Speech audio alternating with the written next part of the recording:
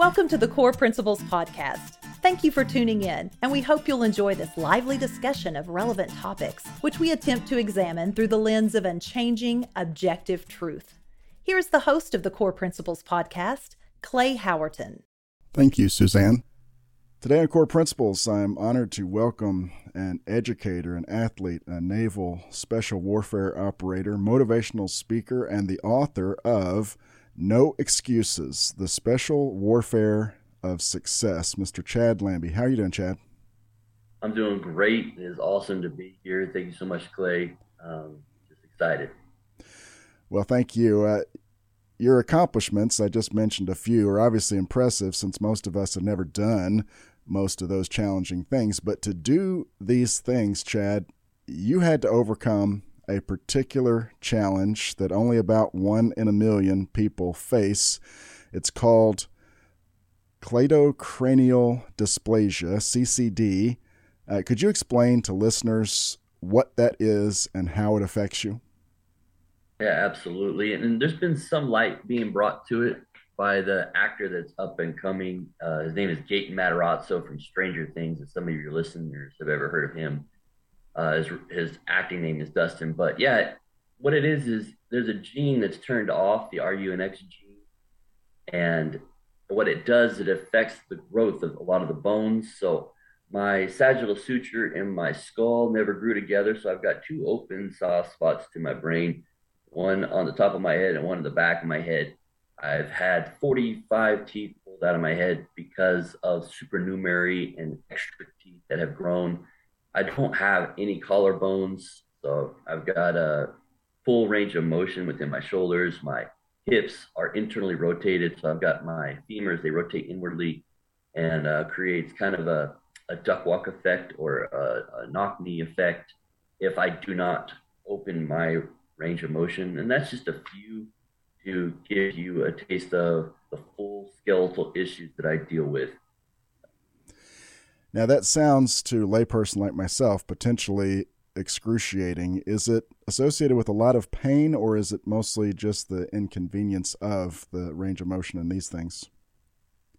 You know, children generally have looser ligaments when they're younger, and so it didn't really affect me until I started getting to be about 10, 12 years old. I had a lot of knee and hip issues, and then my dad got me onto a strength training regimen because he knew what I was born with.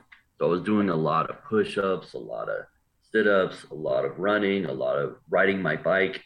And so it was through the foundation of the strength training that I had that alleviated much of the pain that many of the people with my syndrome they go through daily. So yeah, I was fortunate to have a father that got ahead of the curve, and he pushed me hard to make sure that I had a strong foundation so that I didn't have shoulder, back, neck, knee, hip issues. Did it generally get easier or more difficult as you grew out of childhood to adulthood? Oh, more difficult. So I constantly had to stay on top of my exercise regimen. Otherwise, I would be, going backwards. CCD, cleidocranial dysplasia, is a bully in a sense, and it's going to continue to tear down your body. If I don't stay on top of it, it's going to internally rotate my shoulders to where my neck and my back are going to have pain. My knees are going to continue to come in, so I'm going to wear out my medial collateral ligament. My feet, they are flat, so they're going to continue to have a lot of pain on the bottom. But if I stay strong, if I stay committed to a certain lifestyle, then I can have the fullest life that I so choose to have.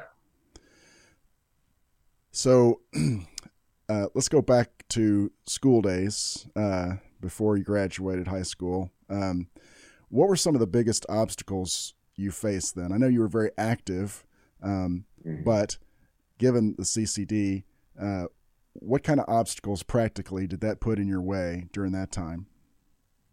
Yeah, I have to start off by saying if I didn't have a strong home, my family life, if I didn't have good parents that took care of me, I'm not really sure what would have happened to me. But as soon as I got to school, I wanted to show kids what I could do because I thought it was kind of neat. And once you show kids something that's different or weird, they begin to throw labels at you.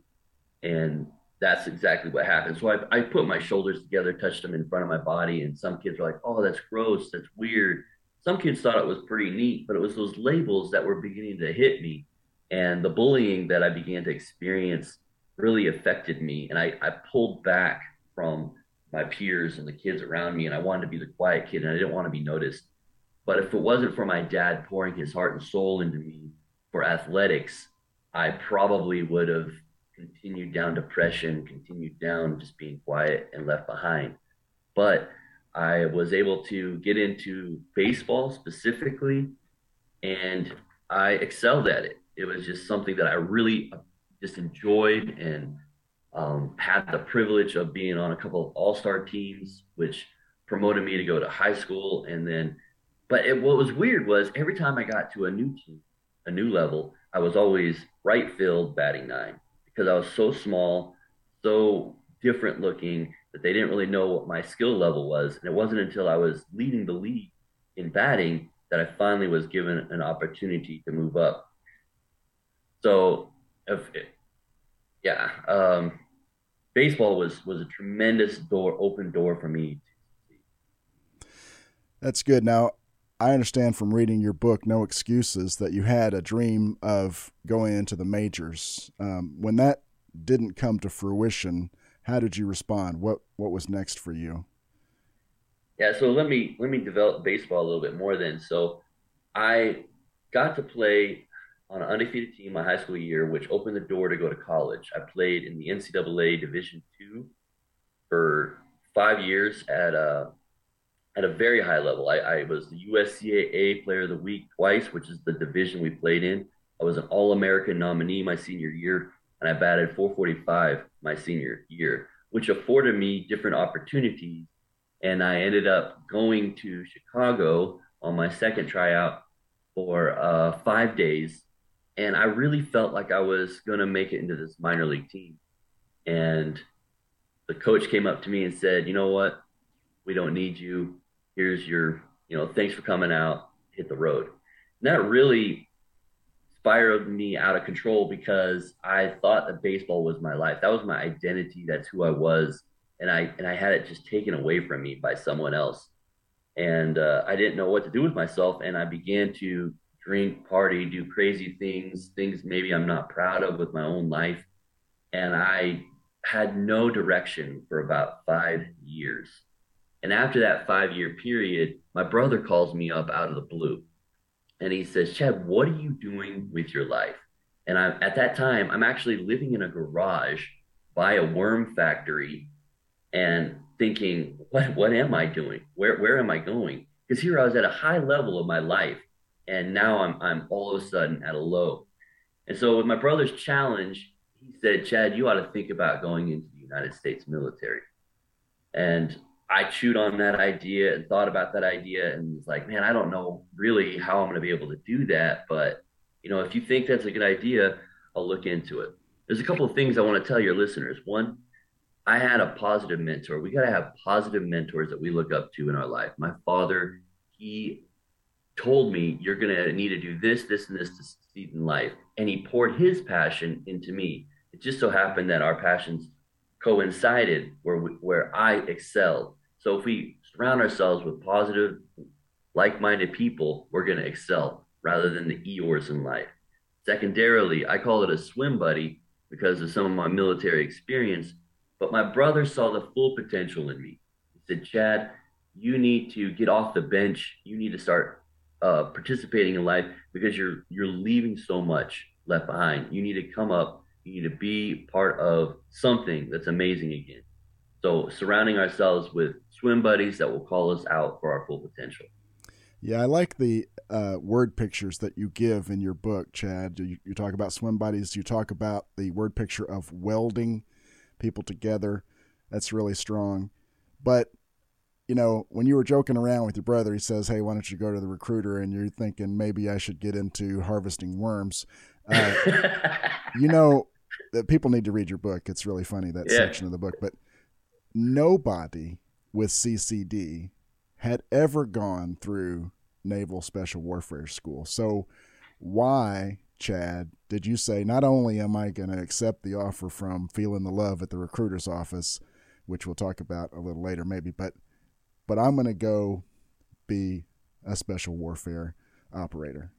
Why would you do that? Well, there's a couple of things. One, I'm not going to lie, I was in a financial bind. And at that time, the military had some high bonuses. And I was like, whoa, that's going to help me out right now.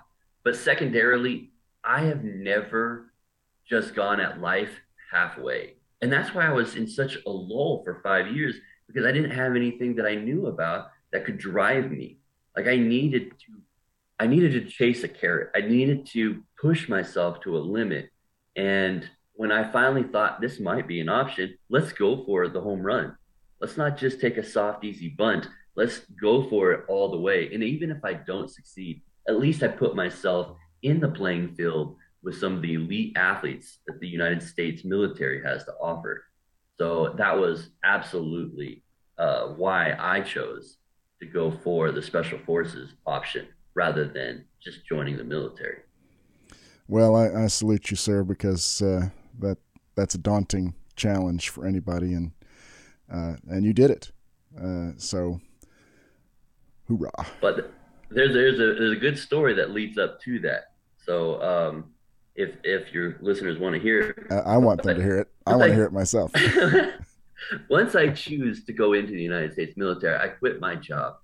I go and live with my parents for 6 months, and I begin to exercise, change my diet, begin to learn about the military. What exactly am I going to get into? Which is a good lesson for life, that if you just show up, you're probably not going to make it. You have to take a preparation period. You have to begin to learn, exercise your mind, exercise your body about what you're about to get into. 1. 2, I go, and I'm in really good shape. I go to MEPS, and MEPS is a basic medical evaluation to make sure that you're alive. And they didn't really look me over that closely, because I'm already in a pretty good physique, because I've got a good foundation of exercise that I've already established in my life. And the exit question was, is there anything the United States military is going to offer you that you can't do physically? And my answer to that was no.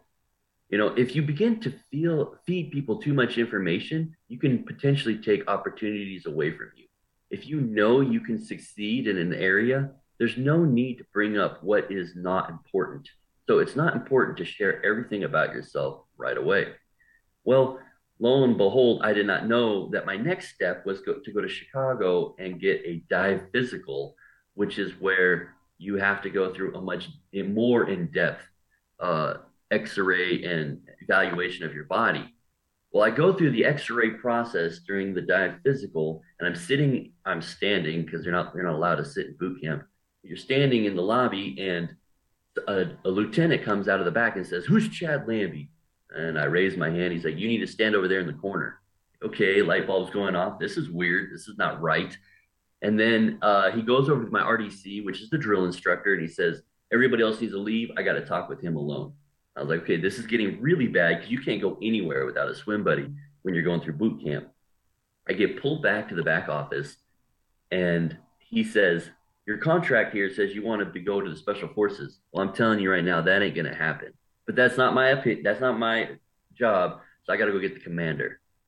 So the commander comes into the room with my medical record under his hand. He said, and he looks at me. He's kind of like being quiet, coy, looking around. He said, "Why do you want to be in the Special Forces?" I said, "Well, sir, I've been training for a long time. I've been working out, been putting forth a lot of effort. I think I can be an asset, a real good asset for the Navy in this realm. What is this all about?" And he looks at me like dumbfounded. He's like, "Are you unaware that you don't have collarbones?" I was like, "No, sir, I am aware I have collarbones. I don't have collarbones." "Yes, sir, I'm aware I don't have collarbones." Then he says, "Are you aware that the United States military does not allow you to be joining the military missing a structural bone like arm, leg, collarbone?" I was like, "No, sir, I was not aware that this was a requirement." And he begins to go down a conversation of, you could probably be in the food services because you're already in the military. And I stopped him. I said, "Sir, will you please look at my physical readiness numbers?" And he flips it back to the back of the chart, and he begins to look at it. And his eyes get big. He says, "Whoa, you've got outstanding numbers here. You got elevated numbers here." And he goes over to another chart that had the rest of my boot camp class on it. And he begins to do a little bit of math. He said, "You're in the top 4% of all SEAL, SWCC, EOD diver, and rescue swimmers that are trying out for the Navy right now." And that caused him to pause and think. He said, "You know what? I'm going to do something I've never done before. I'm going to sign a waiver to allow you to try out for your dream, being the United States Special Forces." And that was really what opened my door, which proves my point. If you don't put in the time, you don't put in the effort ahead of time, your opportunity is going to be taken away from you before you even start. The fact is, I took his opportunity away from him because I was over prepared. I proved that the human body does not need to have collarbones to be able to do massive amounts of push-ups. I was doing 132 push-ups in 2 minutes. I mean, that's more than 2 a second throughout the whole thing. So, I mean, to prove that I could slam out some serious exercise, I had to put up the numbers. That'll max the PT test for certain. Well, so, and before that, when you were working next to the worm farm, you'd been lifting those whatever drilling rig bits that you were doing. So, yeah. Well, in your book, No Excuses, you'll use a lot of word pictures. And by the way, I also really love the nuggets that you sprinkle through there. And I appreciate that you put them all together at the back. So that's a good reference. But you inspire young people. You're a motivational speaker now, too. So one of the word pictures that you use, Chad, that I like is how that we are refined through adversity. And I know that even after the commander says, "I'm going to give you your shot," that doesn't mean walk through this like a cakewalk. It's going to be a tremendous challenge. Everybody who goes through it, their intention is, we're going to make you think you're going to fail, and we're going to see how you respond, right? Well, so you're talking about going through adversity, and you say it's like going through fire and being refined. And I love that word picture because precious metal gold is literally refined that way. It's melted. It's put through tremendous stress. But that's when the impurities come up, separate, and can be removed. And it's more pure gold, which we would like to be in our lives better than we are today.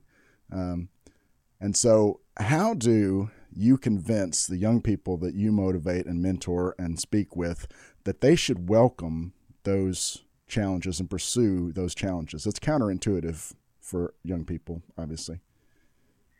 Yeah, I just pour my heart and soul into them. See, I guess I'm kind of fortunate. What I looked at in my life was terrible. I was born as something that's embarrassing my whole life. Until I started influencing young people, I realized that this is a huge, powerful opportunity for me, because I can just share my story and the kids buy in. They're all in because they see, wow, Chad Lambie has all of these issues and yet he did not quit. So how do I tell them? I give them my formula.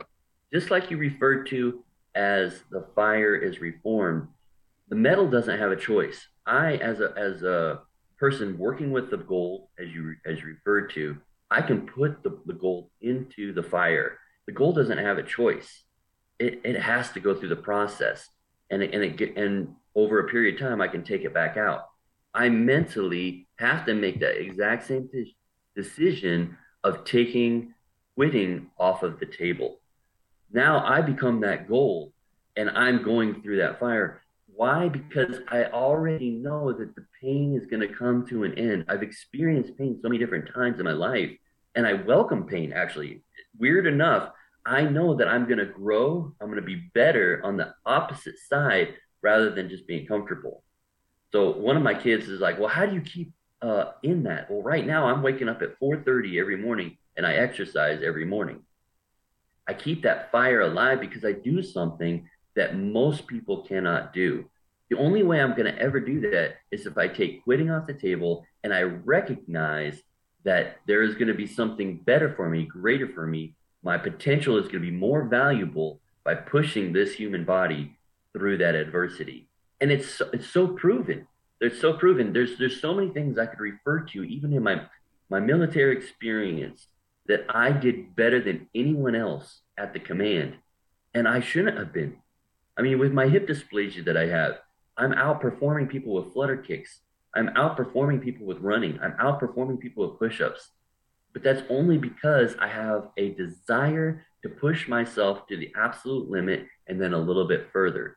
And the only way you can do that is by saying, I'm going to take quitting off the table because I want to achieve something greater than myself. That's really powerful. And I think in that also is one of the ways that we can fulfill God's purpose in our life, which is ultimately to glorify Him. So that's really strong. Well, I'm going to ask you to repeat 3 key words from your book, No Excuses, and ask you to bring meaning to these words for the listeners, because you repeat them. They're almost like a mantra in the book. Stop, breathe, decide. Absolutely. Stop, breathe, and decide. So actually, this is something that I learned at a very young age and was amplified in the military. But my dad would take us out on adventures all of the time. And one thing that we would do a lot was rock climbing. And I was rock climbing one time, and I was pretty good at it. I was pretty agile, but I got in this position. I was panicking, and my dad said, "Stop." And so I stopped. And he's like, "Now just breathe," relaxing me. He's like, "Now look around and then make a good decision." And whenever I felt like I was getting in a panic situation, that my dad's loud booming voice would come at me and say, "Stop, Chad. Now just breathe and now make the decision." If we go through life and we just plow through everything that we're coming up against, we're going to go blow past opportunities, one. And number two, we could potentially hurt ourselves and the people around us by making too quick of a decision. So with those 3 easy things that is like a mantra of life, is just to stop, breathe, meaning look around, and then make a solid decision. You're going to make your life more sound, people around you safer, and you're going to be able to get the most opportunity out of the scenario that you're in. And that's powerful too, because it also ties in with scriptural message. God told us, be still. It's really good. Well, Chad, you and I are both military veterans, and in your book, you talk about feeling the love when you went to the Navy recruiter, and of course you were being humorous, but recruiting is obviously, I mean, they love you if you want to come join them, right? Because they need you. But recruiting is vital to the strength of our all-volunteer military. So I'll just share for the listeners and bring you alongside here of some of these stats that are alarming to me, and we can discuss briefly. So fewer than a fourth of military-age Americans can qualify, even though the former standards have been lowered, as you know. Only about 11%, Chad, have any interest in serving in the military. So couple that with the fact that fewer than 1 out of 4 can qualify. And now you add this thing that shocked me the most. A Reagan Institute survey has been asking people about their confidence in our military for years. And in 2018, the response was 87% said we have great confidence in the military. That's good. That's what we want. But do you know that now, well, in 2021, since Biden put Mark Milley in charge as the chairman of the Joint Chiefs of Staff, that response, do you have confidence in our military, has dropped all the way down to 53%. And I bet if they asked it today, 7 or 8 months later, it would be below 50%. That is unsustainable as far as recruiting. And so, just this past week, there are story after story about how even though the military in strength has been reduced, the services cannot meet their recruiting goals. And I went to the Air Force Academy. I just was sent an email yesterday that said they're not getting as many people to apply as they need to admit. When I went in, there were like 35,000 who expressed interest in going, filled out the initial questionnaire, and they took 1,500 of us. Now they can't get as many to apply as they need.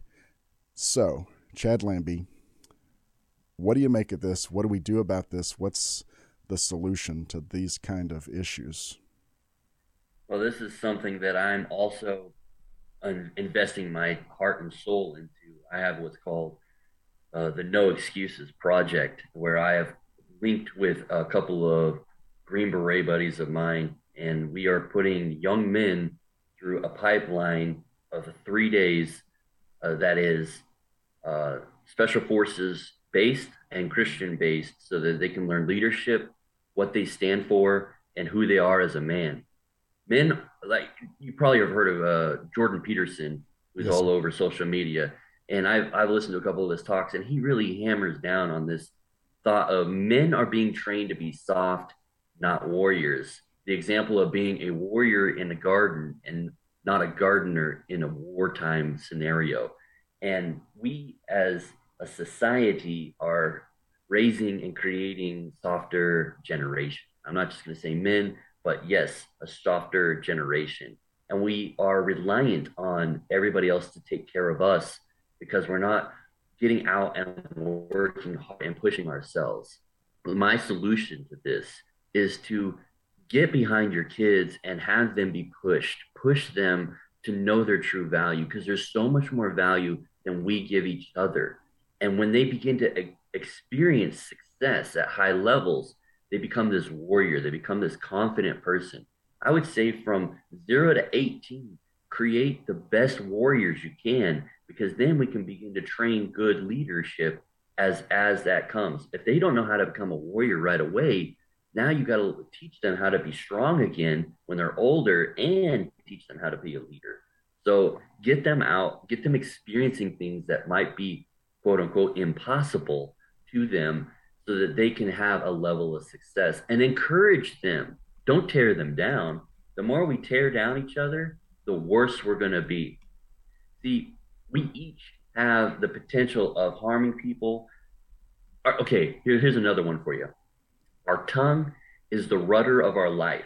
We can either say words that will dash our boat up against a rock, or we can row together with the words we speak in unity to get our boat propelled in the water. So we got to each use our oar properly and not hurt each other, but to lift each other up with positive words. That is powerful, and that also is scriptural, by the way. Paul warned us about the power of the tongue. You mentioned that word warrior over and over, and I want to make sure that listeners who maybe never served in the military are keen on this true fact. No one desires peace more than the warrior. Promise. That's correct. 100%. I don't want to. Okay. Yeah, I should have also said that. In the special forces, we're not trained to just go kick the face in. The kicking in the face in is the last option. We want, and in fact, our instructors encourage us, if we are out in town and you begin to see something, get away from the issue. If it's not going to escalate, if they're coming at you, get away from the issue as soon as possible. Don't try to fight the issue.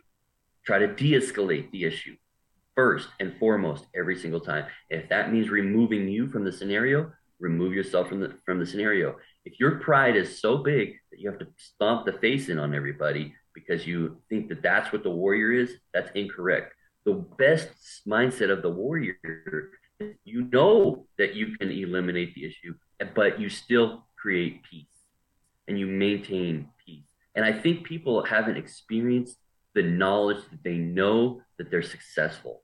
Once you have achieved success at a certain level, you can stand up and be a leader much easier. But unfortunately, a lot of people have not experienced that success, and they don't understand what the warrior is. Yes. And that success doesn't just happen. People put in the work to make it happen. So that's a great message. Well, you're doing all these things, and you got the No Excuses projects, you got the book, you're inspiring people with your motivational speeches. What is on the horizon for Chad Lambie?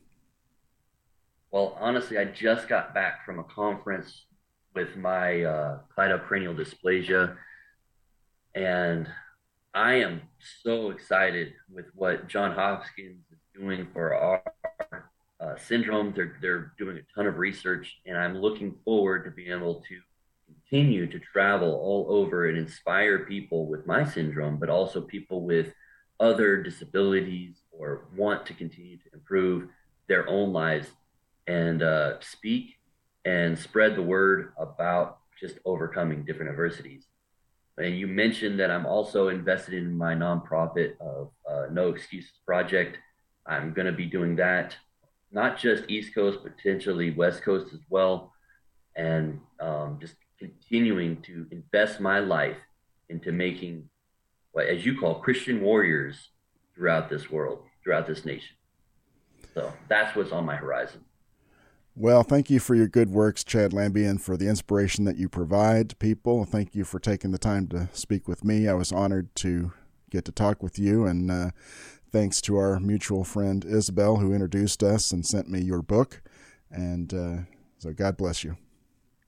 Thank you so much, Clay. It is an honor to be here, and I just hope that we can each link arms with each other and continue to make warriors for the next generation rather than passive, weaker generations.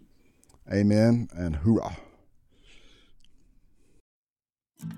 Core Principles Podcast is produced in Paducah, Kentucky by Real Productions. Music is by Late July, Leight July. You can find our music on all streaming services or at latejuly.com. Thank you for joining us today for this episode of the Core Principles Podcast. Please visit core.buzzsprout.com for more information, and please share with your friends. We look forward to visiting with you again on our next episode.